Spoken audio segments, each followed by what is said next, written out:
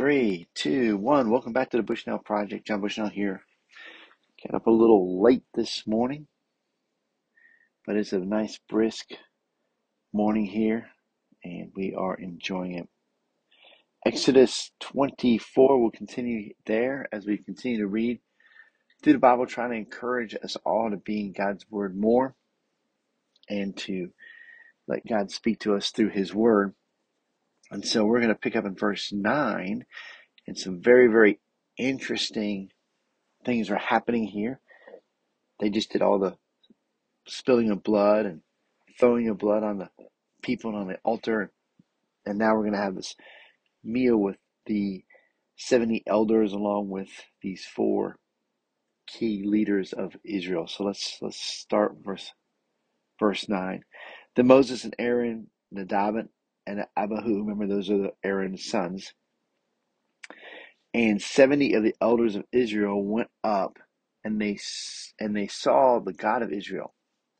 There was under his feet, as it were, a pavement of sapphire stone, like the very heaven for clearness. And he did not lay his hand on the chief men of the people of Israel. They beheld God and ate and drank. And then verse 12, the Lord said to Moses, come up to me on the mountain and wait there, that I may give you the tablets of stone with the law and the commandment, which I have written for their instruction. So Moses rose with his assistant Joshua, and Moses went up into the mountain of God. And he said to the elders, wait here for us until we return to you. And behold, Aaron and Hur are with you. Whoever has a dispute, let him go to them. All right, so I'm going to stop there. Of course, Aaron and Hur are the two that held up Moses' arms during the battle earlier on. So Hur is obviously seen as a leader along with Aaron and Joshua. Who is he saying here? Aaron and Hur. And it does seem that maybe Joshua goes with Moses when he says we, but we're pretty sure it's just Moses.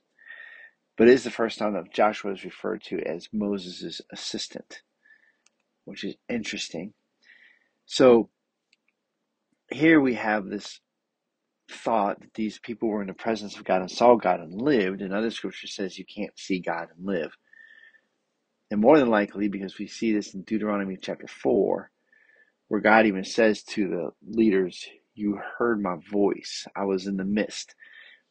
And also that Moses is going up into the smoke that's being created by this fire, this all-consuming fire, which seems to represent God, to be with God. And so it's evident here that they had a meal with God as the 70 elders and Moses and Aaron and his sons, but none of them saw God. They were in his presence. And so there's some people might say the Bible contradicts itself and things like that. So I think it's Deuteronomy, Deuteronomy 4, 4:12. And the Lord spoke to you out of the midst of the fire. You heard the voice of the words, but saw no simulant, or did not see God. Only you heard a voice.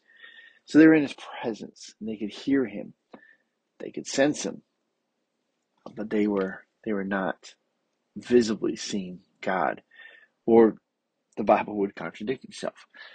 So there's always, when you think the Bible is contradicting itself, we need to dig a little bit deeper to see how we are reading or experiencing some part of Scripture inaccurately, which is very commonly the case.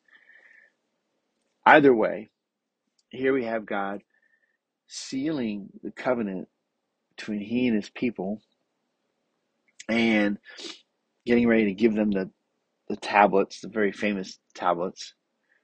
And this is more than just the Ten Commandments. It's the Ten Commandments and all these other rules that he's already laid out.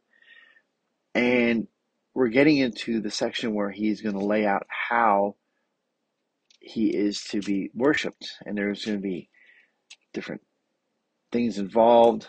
This is where we get the Ark of the Covenant, made famous by Indiana Jones, right? This is where we get the tent of worship, the tabernacle.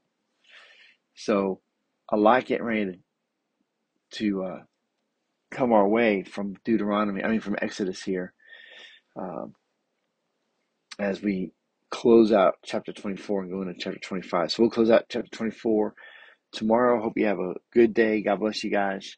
Remember to stay in God's word. Feed your soul. God bless you.